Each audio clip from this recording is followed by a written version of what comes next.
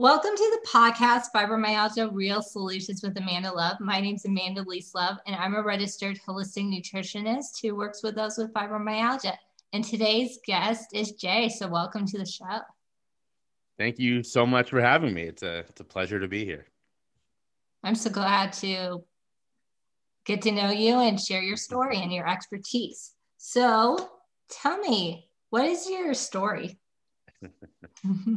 Oh man. Well, if I was to tell you the full thing, we would still be here tomorrow. So we'll do the short version. But the essentially, I was diagnosed with ADHD as a preteen, as many people my age were. I'm 34, so this was the late 90s.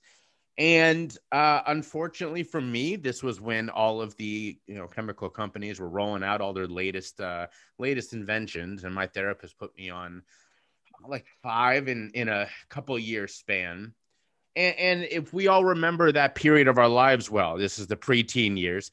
That's puberty, which is just so much fun for everybody, anyways.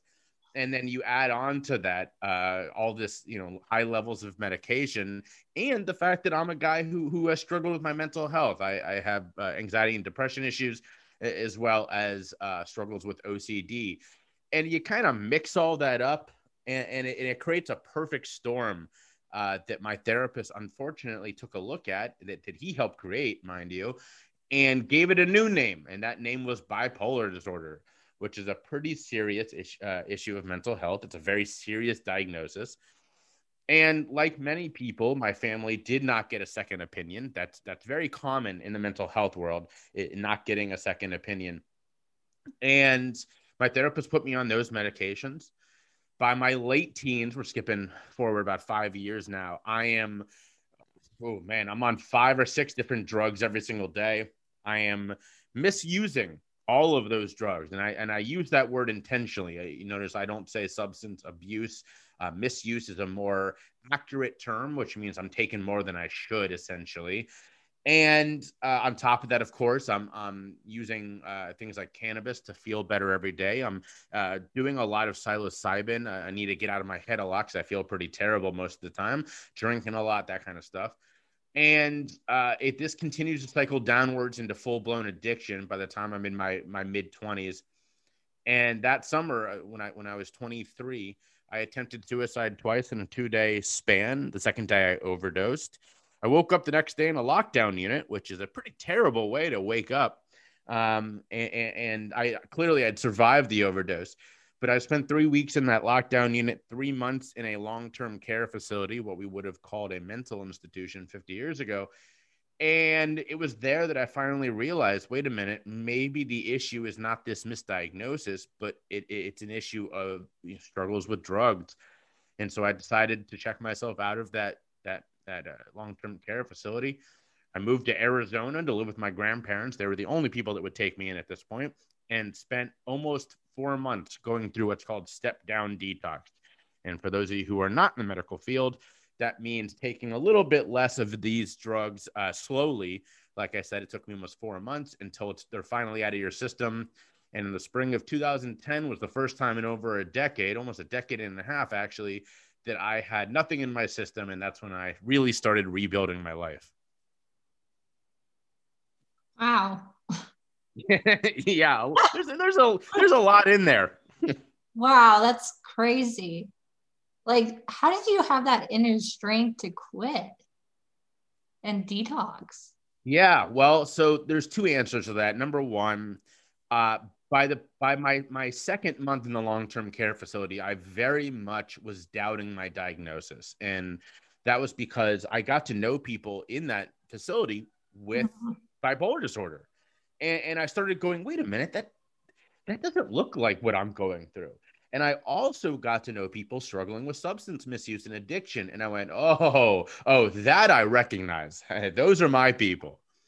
So I recognized that the diagnosis wasn't the most accurate. And I'm glad I did, because recently, about 3 or 4 years ago, I got a lawyer on my side and got all of my old records. I went to all these facilities. I went to CVS, Walgreens, and basically Open Records requested all of my documents. And what was fascinating was reading my therapist's notes from this long-term care facility who said point blank he did not think that I had bipolar disorder.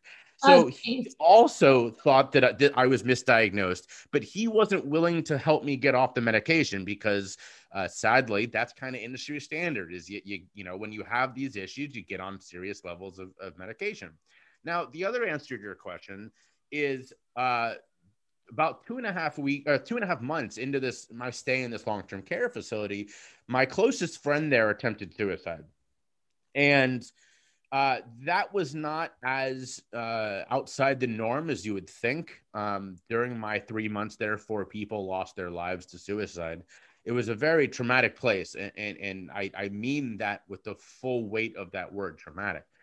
But fortunately for this person, I knew what to look for when it came time when it came to signs of suicidal ideation and planning suicide. So I stopped her. It was a incredibly difficult night, one of the hardest nights of my life. We hear a lot of talk around, you know, the people who survive or lose a friend to suicide and the survivors and what that feels like. We don't hear a lot of talk about people who directly intervene and how incredibly difficult that is. Like I said, we lost 4 people while I was there. The one that I remember the most is the one that I directly stopped. So very difficult thing for me. And thankfully, that gave me the strength to check out of this place. You know, I could not be there anymore after almost losing this person. And that came into play because at this facility, if you leave, if you check yourself out instead of being discharged, as I did at least 10 years ago when I left, they make you go to these therapy sessions, which they still did at the time. And I hope they don't do them anymore because this has been disproven. But if you've ever seen One Flew Over the Cuckoo's Nest, the therapy they did in that movie where everybody sits around and just gangs up on someone, that was the type of therapy I went through. And I had to go through that one last time in order to get my discharge. And that day was incredibly difficult. I had literally people with 50 years in the therapist, in that community, people who have the highest PhDs in the world telling me that I was an idiot, that I was throwing my life away, that I was a fool, and I had to just sit there and take it. Because if I tried to resist too much, they could block my ability to leave. So if I wasn't so angry at the fact that this place almost allowed my friend to die, I don't know that I would have been able to take it. But because I had all that anger in me telling me, ignore these people, they're idiots, they don't know what they're talking about, that is really what allowed me to sit there firmly and then leave the next day. That's horrible. That's crazy. I hope Yeah. they don't do that still. I hope so too. I have no idea. I've thought about going back. I went as far as to reach out to them and, kind of was very interested in as like a retrospective, right? In fact, I was going to do this last year, 2020. It was going to be my 10-year anniversary of leaving. And I Yeah. had this whole trip planned that included going back to this facility. And then, of course, COVID happened and it all got canceled. So, it's still a thing that I'm interested in doing, but I doubt they would let me just come watch a therapy session. So I'm not really sure. Well, you should definitely do it and see if they let you. It would be very interesting if they did. So what do you do now? Well, I'm literally talking to you right now. But but my life is about 5 years into recovery. I got asked to tell my story for the first time, and after demurring for a while, I finally gave in, and it was an incredibly therapeutic and exciting experience for me. I that night in front of about 150 people told the story. It was incredibly well received, and it kind of launched me in this new direction. Up until that time, I was in full-time fundraising mode. I worked for nonprofits for over a decade, and then went and was doing politics on the side. Not long after this, made that my full-time gig and ran political campaigns for a couple of years. But all the while, I had this side business of telling my story of doing some one-on-one work with people struggling, and consulting around these issues, writing about these issues. And finally, in 2019, I decided to make the leap full time. And since then, now for the last couple of 2.5 years, I have been doing this. I was a public speaker before COVID. Thankfully, as we record this in sort of late spring of 2021, things are opening back up again, and I've been invited to do a whole number of events in the next couple of months. So I'm very thankful for that.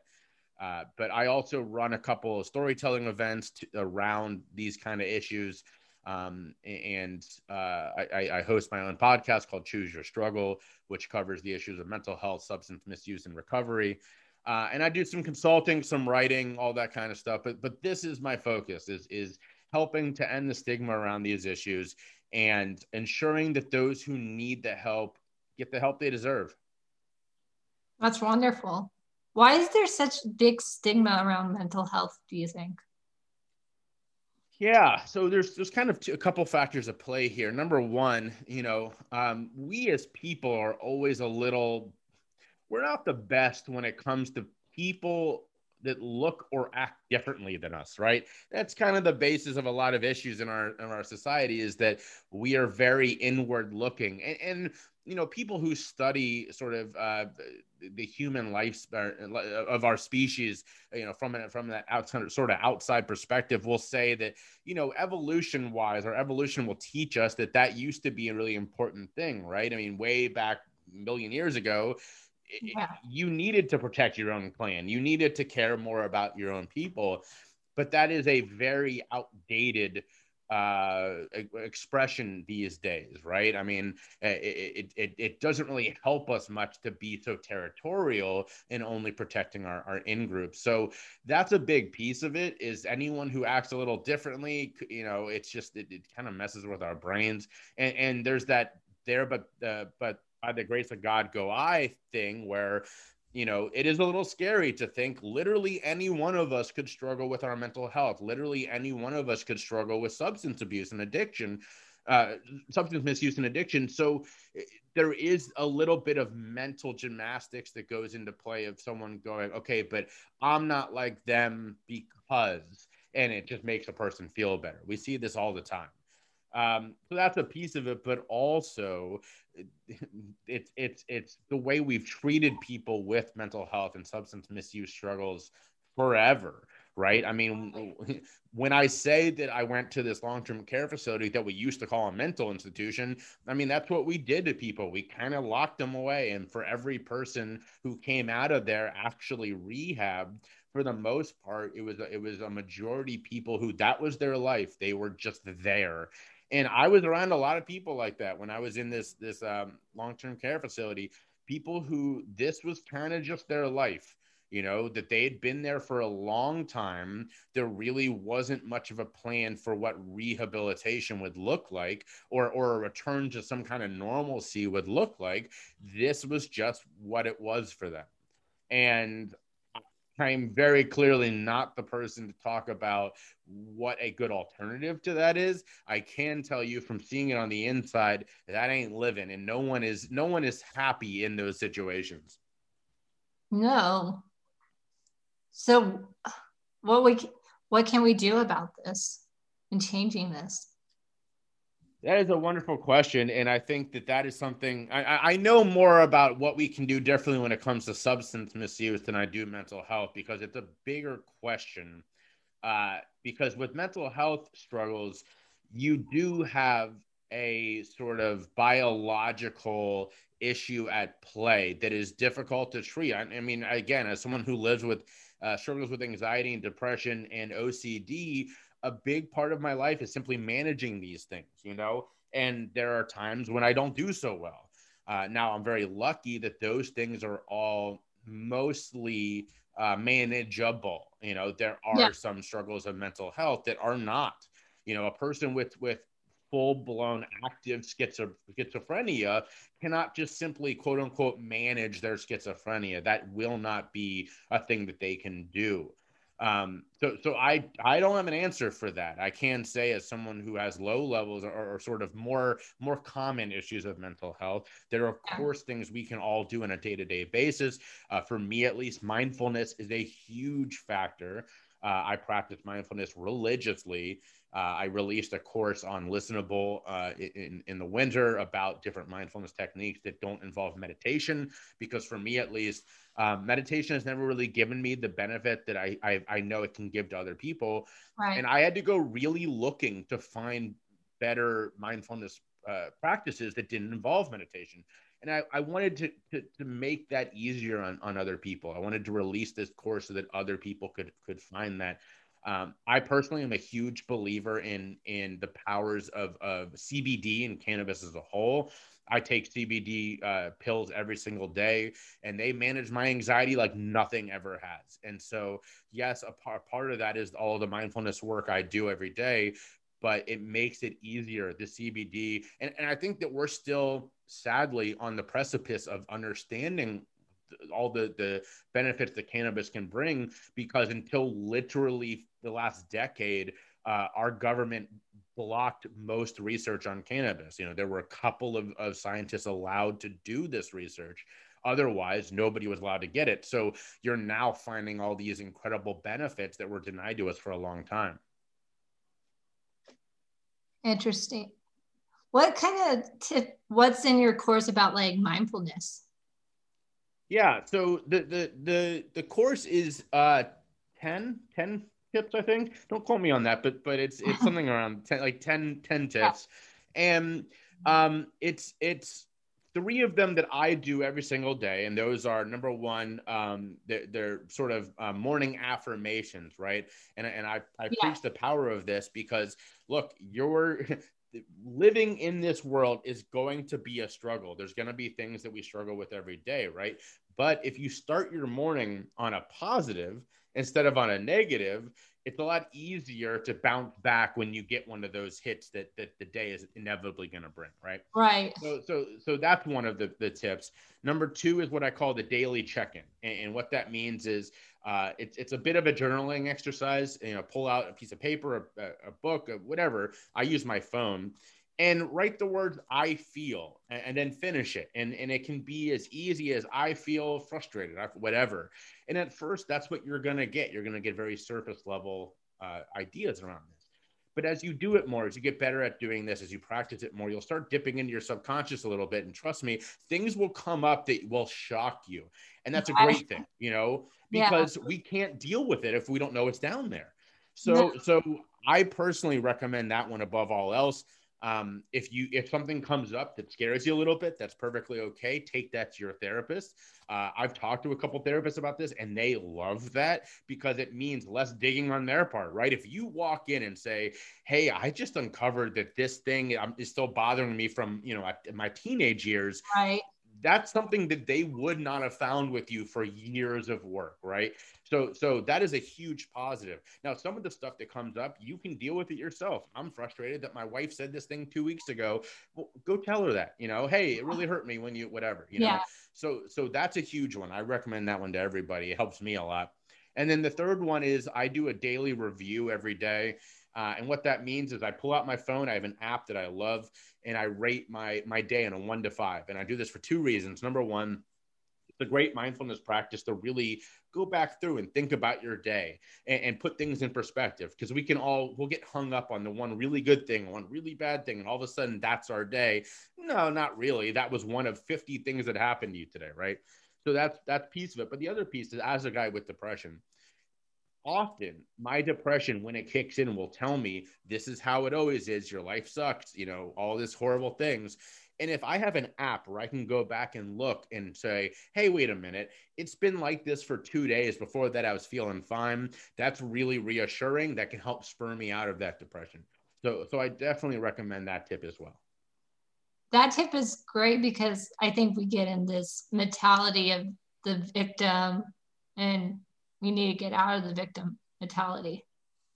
Yeah, there is definitely a piece of that where it's a lot easier to sort of become a self-repeating prophecy, right? Well, my brain is telling me my life sucks. My life does suck. Well, Yeah. no, I mean, a big piece of OCD is embracing the fact that every thought that you have is not important, right? Because we can get really fixated on a thought, and that, with OCD, we really focus on the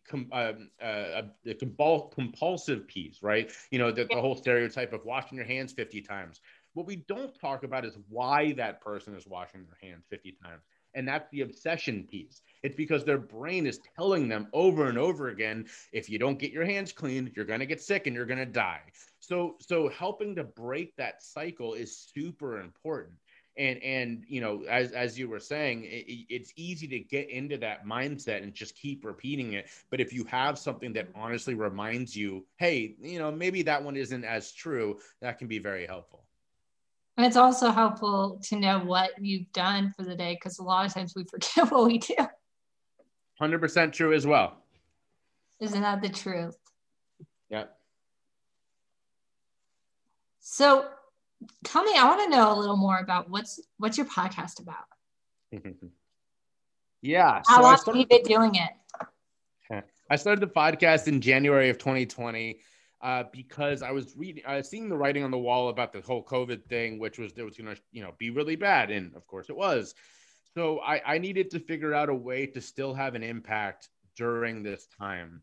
And I actually said to a client literally 2 weeks before I started my podcast, when he said, you'd make a really good podcast. I was like, man, I will never start a podcast. Everybody and their mama has a podcast.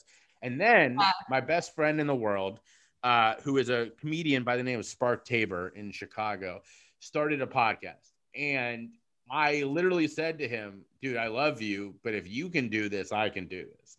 So I started my podcast 2 weeks later. And early on, it was just a way for me to keep getting ideas out and kind of putting them out in the world.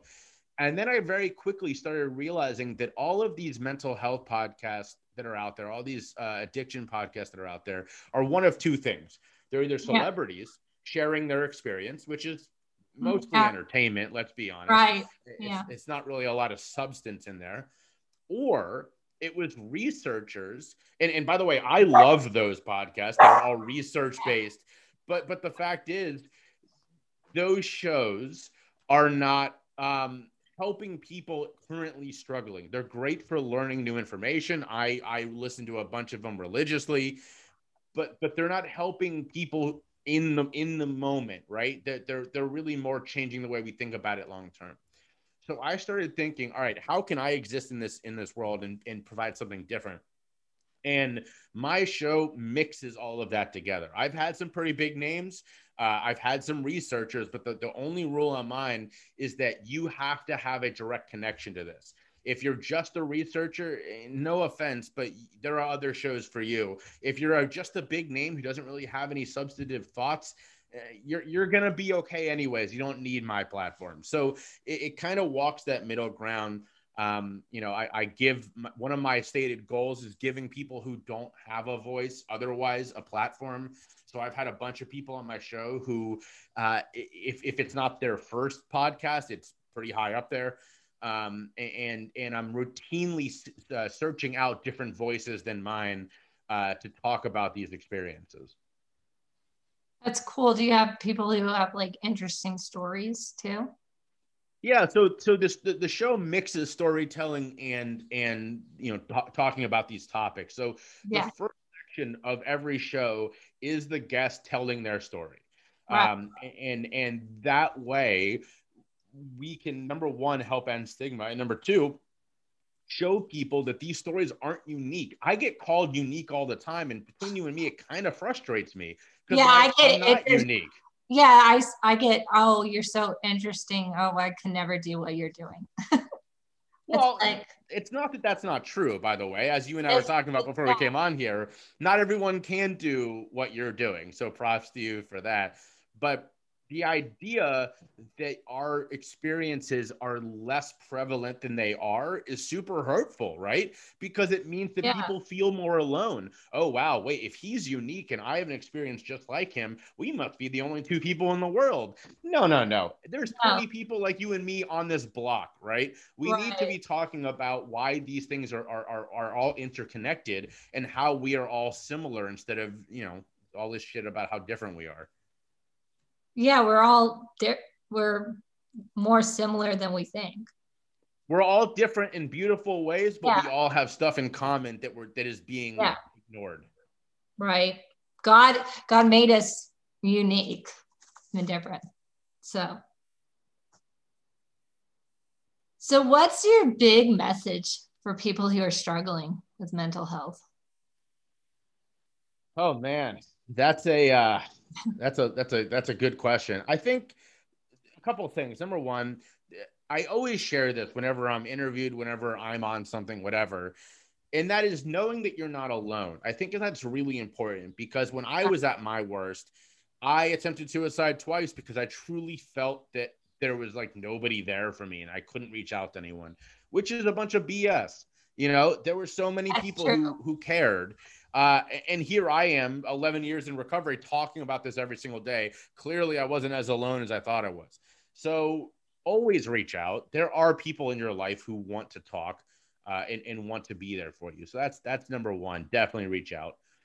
Number two is kind of going back to what we were just talking about, but remembering that there are others going through very similar things. And just because you don't hear about it, that's the stigma at play. It doesn't mean it's not happening, right? During the pandemic, the leading experts around this were estimating that 1 in every 2 people was struggling with anxiety, struggling with fear, struggling with depression because of this pandemic, right?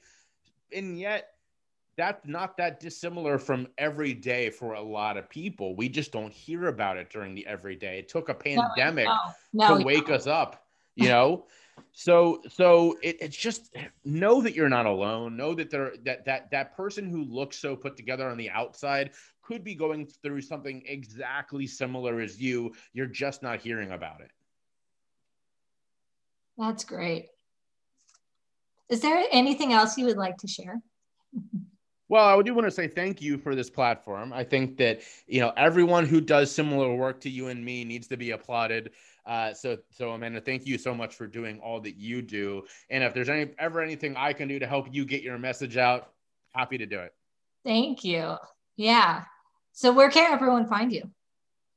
So my website is jayschiffman.com, JAYSHIFMAN.com. The podcast Choose Your Struggle is on every platform. And I'll tell you what, if you find one it's not on, let me know because I need to fix that. Right. And you can find me as either Choose Your Struggle or Jay Schiffman on every social media platform. Sounds great. I'll put that in the show notes. Thanks for coming on and sharing. Yes, thank you for having me. Yeah, this was great.